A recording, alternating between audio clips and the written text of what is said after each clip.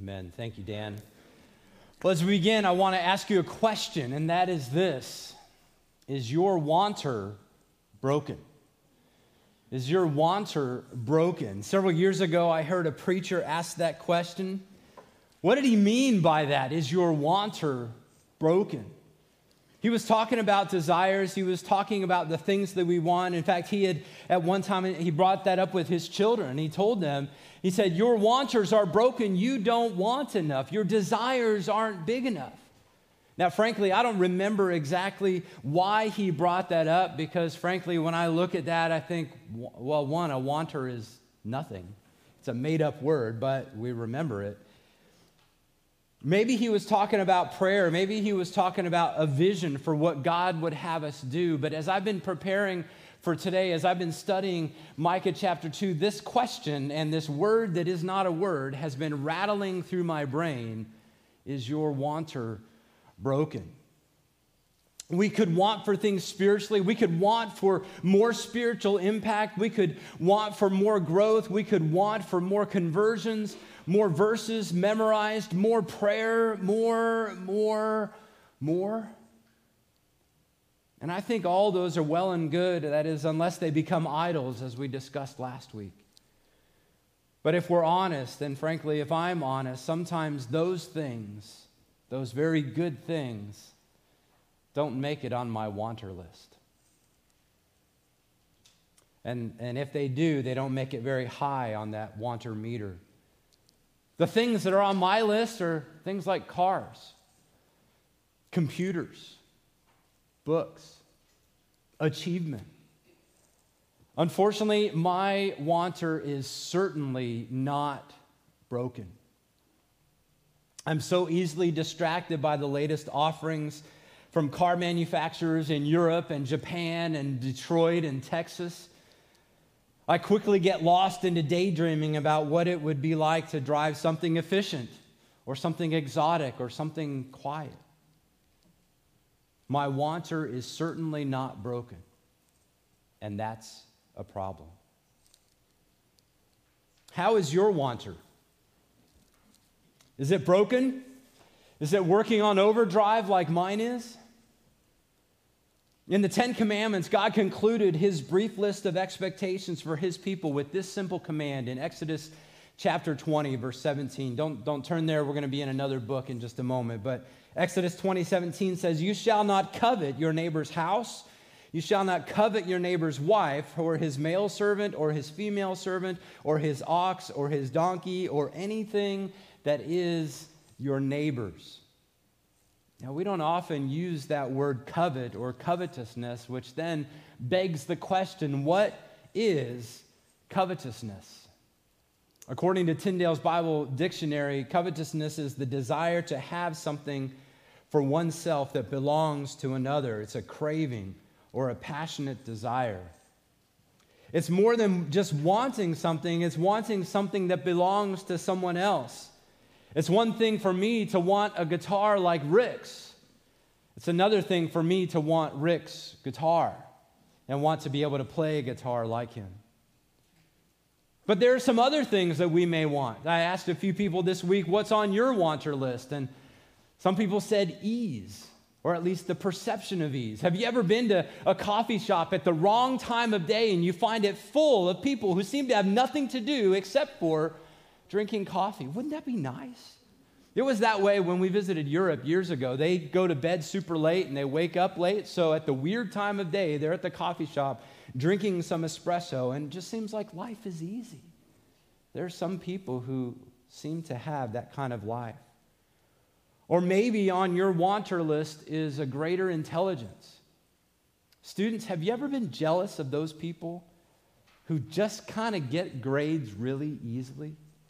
They don't have to work hard, or they get ahead at work. They just understand things. Man, I listen to preachers, I listen to theologians, I listen to some really smart people on podcasts, and I am so jealous. I'm thinking, how do they keep all that in their brains? How do they learn so much so quickly? How do they read so fast? Oh, that I would have their mind to be able to understand the way that they do.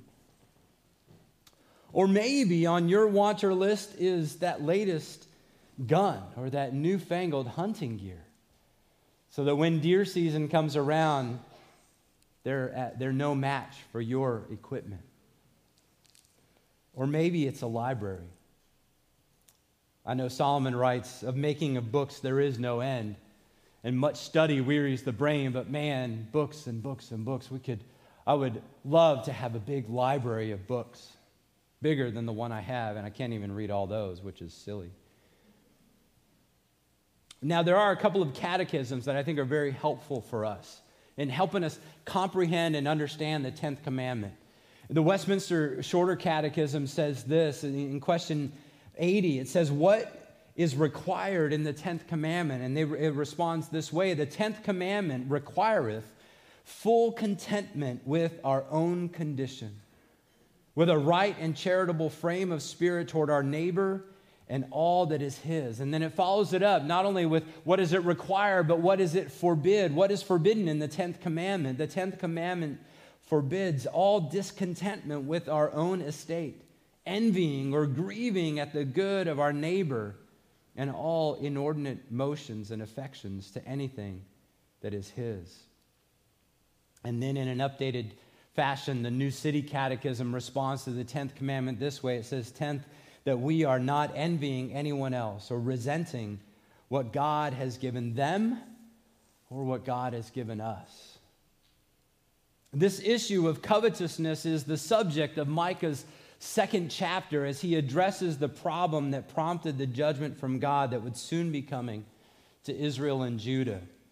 And as we look at this passage today, we're going to consider several consequences of covetousness, at least as Micah reveals them.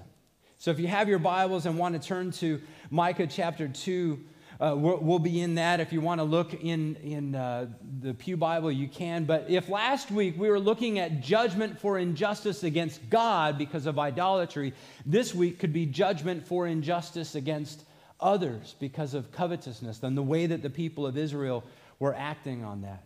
And I think one of the first things that Micah reveals to us is that covetousness consumes. Covetousness consumes. It eats up who we are. It eats up our mental space. It eats up our time and energy. And as he presents here, it eats up our sleep. Look at what it says in Micah chapter 2, verse 1.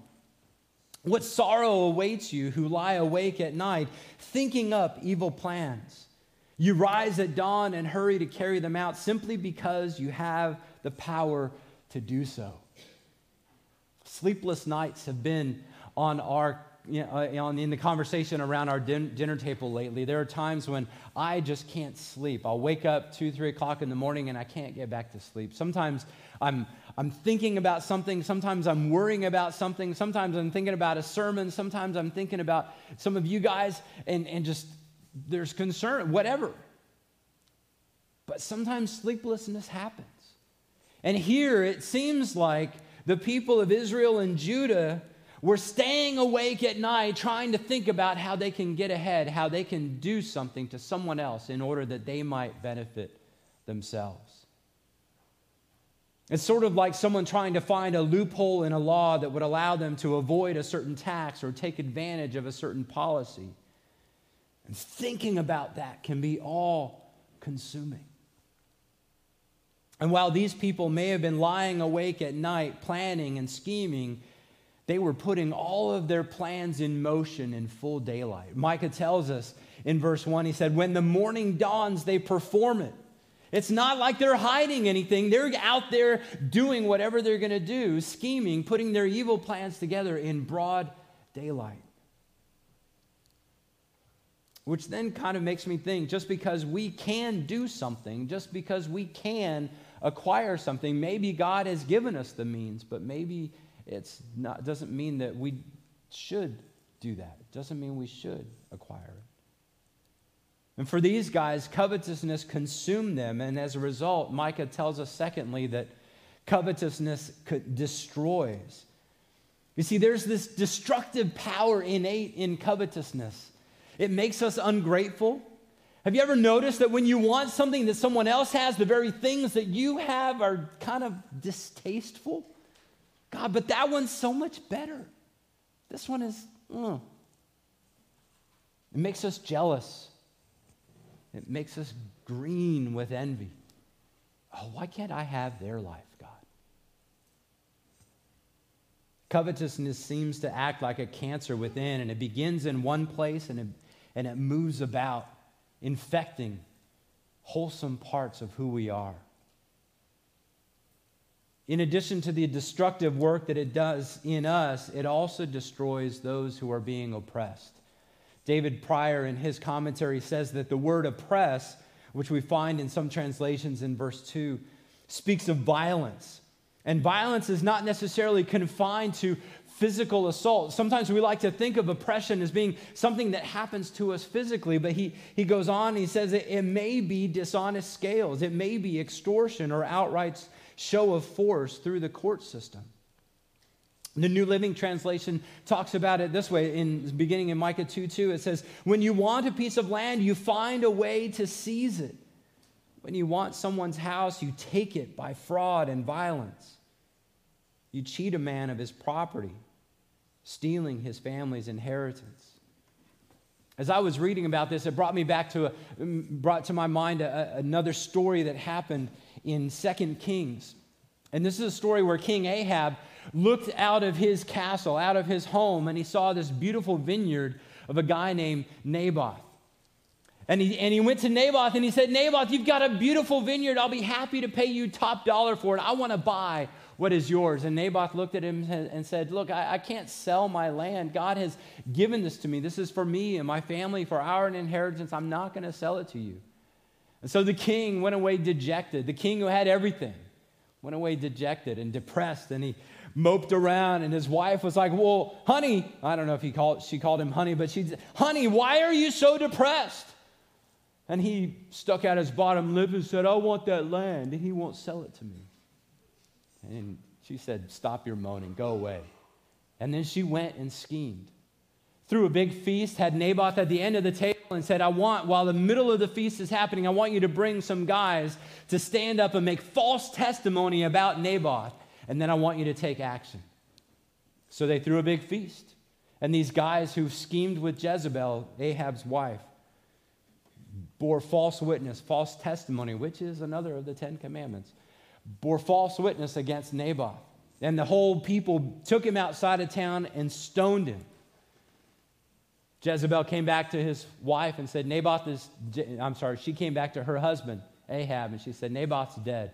His vineyard is yours. You're welcome. She schemed to take what wasn't hers so that her husband could be happy.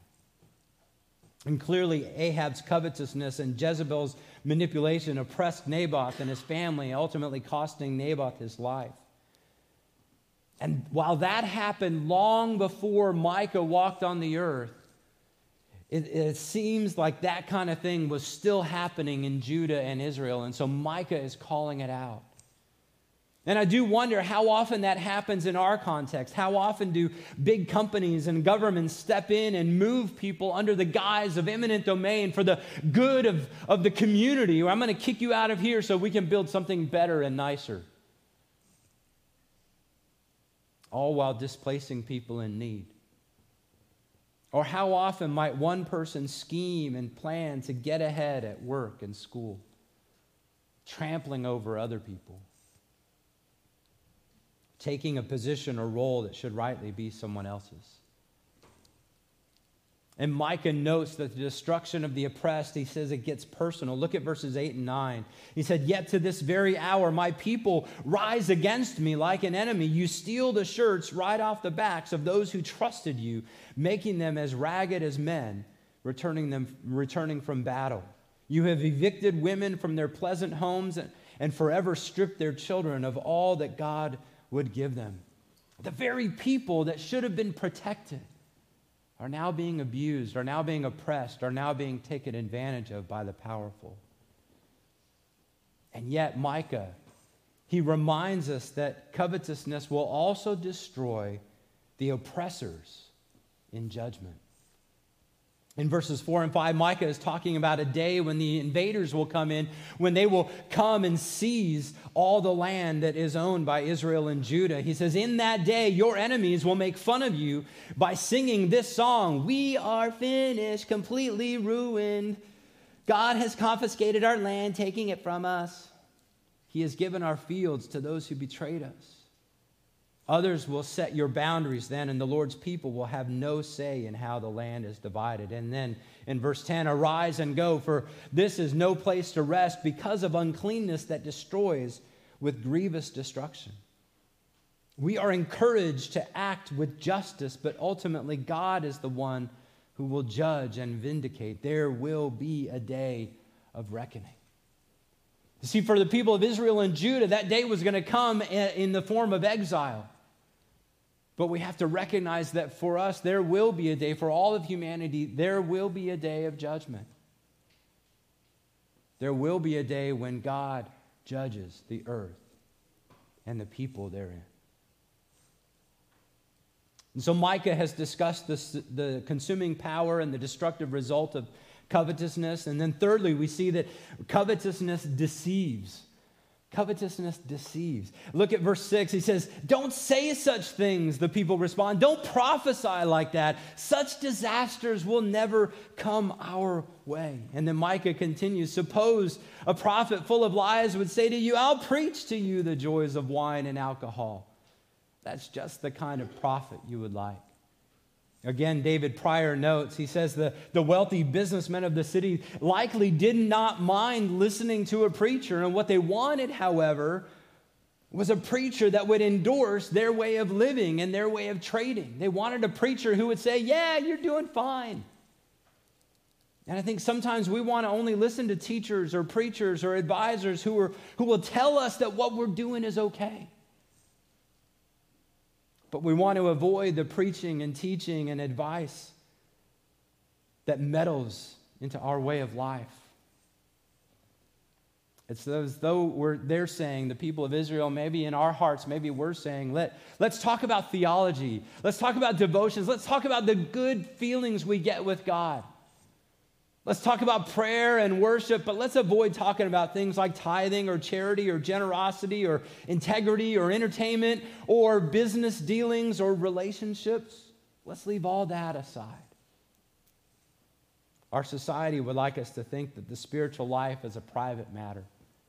I recently heard Mark Dever talking about that, and he said, no, our spiritual life is personal, but it certainly is not private. As God's people, we're intended to live in community, which is why we have membership. We're accountable. We're members of one another. That's what membership is all about. And that's what the life with Christ, with one another, is intended to give community with one another. We're expected to allow the Word of God and the conviction of the Holy Spirit to make a difference in our lives. What happens on Sunday, what we talk about here and in our classes should make a difference in our lives Monday through Saturday. What we read in our devotions in the morning or at night should impact how we live the rest of the day. In our speech, in our business dealings, in our interactions with our neighbors and friends. We may want preachers and teachers who will reinterpret the Word of God to make it say whatever seems easy in matters of sexuality, or ethics, or church participation, or fidelity. But as we see here in Micah, that's not the kind of preaching that God expects. That's not the kind of preaching that God calls people to do. That's not the kind of preaching God provides. And so finally, Micah helps us to see that covetousness is contrary to God's plan for his people. Micah 2:7 says, "Should you talk that way, O family of Israel? Will the Lord's Spirit have patience with such behavior? If you would do what is right, then you would find my words comforting." You see, in the Torah, God gave expectations for how his people should treat sojourners, how his people should treat foreigners, those who are passing through, how they should help the helpless, how they should not plow their fields all the way to the edge, how they need to leave a little bit for those who could walk by and glean and take some of the extras. And then the writer of Proverbs reminds us in Proverbs 3:27, "Do not withhold good from those to whom it is due, when it is in your power to do it." And in much the same way, Jesus demonstrated and taught how we should treat those who are in need. And yet God reminds us here that if we would only do the right thing, then God's words would be comforting. And I think whether it's this issue of covetousness or anything else we read in God's word, when there is discomfort, ultimately that comes from the fact that we are out of alignment, that we are transgressing, that we are missing the mark of God's perfect standard. God expects us to be gracious people who care for those in need, who don't take advantage. And so when we're out of alignment with what God would expect, that's where repentance comes in. Let me tell you about a friend of mine. We've known him for years. Danielle and I have known him since high school. And late in his high school career, early in college, he kind of came out of the closet and said that he was gay.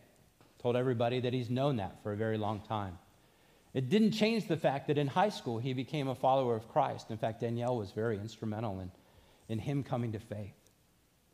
So he would read the Word of God and he would see, my lifestyle is not in alignment with God's Word, but I know what I feel. I know what I am inside. This is who I am. Something's not right. And he just didn't fully grasp it. He said, I know we can't interpret the Word of God differently, but I'm gay. And so recently, he's been involved with a church up in Pennsylvania, and he's been getting involved in some recovery programs. And God, through that recovery program, helped him to see that no, it wasn't him who was gay. It was other people who had groomed him, who had said things to him as a child that made him think, maybe I am gay. It was people, adults, who began to take advantage of him, who began to take an interest in him that said, you might be that way. And so for years, he lived a lie. And he finally got to a place where he could say, God, I know this is wrong. He recognized it as sin. He said, God, I'm sorry. And he's making a change in his life. And it is so beautiful to see. I was so encouraged the other day when he called, and Danielle and I were able to talk with him. And because it's something in our conversations, we just couldn't get past it.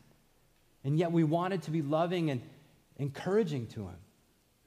But he knew we were never going to endorse his lifestyle, but he needed someone. He ultimately needed his eyes opened by the Word of God, by the Spirit of God, by the people of God, with whom he could be in community with, to say, this is out of alignment. And so for us, I think we need to recognize that as Micah's bringing up the sin of covetousness, we need to recognize that it runs counter to God. And when we see it in our lives, when I see it in my life, and believe me, as I've been reading this week, I see it all over my life. We need to confess it, and then we need to repent. We need to make changes in our lives. And thankfully, Jesus has paid for our covetousness. He has paid for all of our sin. And if you've trusted in him, he has taken your judgment, and now we get to learn to walk in a way that pleases him, in a way that is in alignment with his word. And with the help of the rest of Scripture, we can see that covetousness is ultimately countered with contentment. Covetousness is countered with contentment. In 1 Timothy chapter 6, verses 6 to 10, Paul writes to this young pastor, writes to Timothy, he says, but godliness with contentment is great gain, for we brought nothing into the world, and we cannot take anything out of the world. But if we have food and clothing, with these we will be content. But those who desire to be rich fall into temptation, into a snare, into many senseless and harmful desires that plunge people into ruin and destruction. For the love of money is the root of all kinds of evils. And it is through this craving that some have wandered away from the faith and pierced themselves with many pangs. Contentment. Contentment is difficult. We are bombarded with ads enticing us to acquire this or to buy that. If we were to really look closely, we would see just how gracious and loving and providing God is. We might even be able to say with the psalmist, the lines have fallen for me in pleasant places. Indeed, I have a beautiful inheritance. And even when things are difficult, I know not all of us are in the same place. But even when things are difficult, we can look with gratitude on all that God has provided. And the very least, recognize that God has given us a community, not Poolsville as a whole, maybe a little bit, but us. If we would only bear our burdens, share our burdens with one another, and help us realize we are in community for a reason. And so let me close with just a couple of thoughts. We have to remember that covetousness consumes us. It ultimately destroys us and deceives us. And it is contrary to God's plan for us. But in response, we have to recognize it. We have to confess it and call it out to the Lord, maybe even to those of whom you are coveting. Maybe even say, God, I know that I have coveted. I know I'm not satisfied with your good provision. And then repent, make changes, turn around. That's what repenting is. It's going one way, realizing that that's the wrong way and making a 180 and going the other way. Ultimately, that's what we do in our relationship with Jesus Christ. When we walk into a relationship with him, we're turning our life around. But I think in our own hearts, in our own minds, even as followers of Christ, when we're getting off track, we need to do that 180 and come back. So we need to repent. We need to ask God for strength to be content and be grateful for what he has given us. Augustine wrote, "You've made us for yourself, and our heart is restless until it finds its rest in you." I pray that we would find our rest and contentment in God alone and his good and wise provision for us. Let me just close with this little story. I know I've shared part of this before. Last summer, I bought a car that I shouldn't have purchased, and some of you guys know that. And so I tried to right my wrong by selling the car. And I've been kicking myself ever since for two decisions, one for buying it and one for selling it. And it's like, ugh. Every day it goes over and over and in my mind. And last time when I shared a bit about this, that afternoon, Danielle and I were on our way out to Ocean City to go to the Baptist Convention in Maryland, Delaware. And while we were on our way there, we were blessed. Pete came by with a car. He said, "I can't use this car right now. It's for my granddaughter.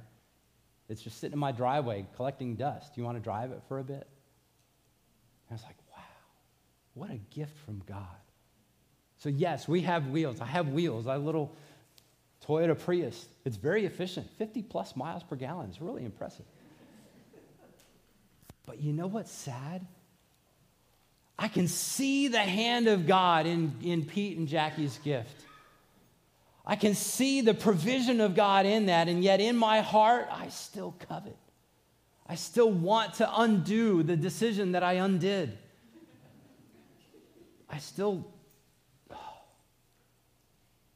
So as you guys think about it, yes, Tesla. As you guys think about it, pray that that God would heal my heart. But I think there are things in all of our lives that are a bit like that. We're just not satisfied with what God has provided.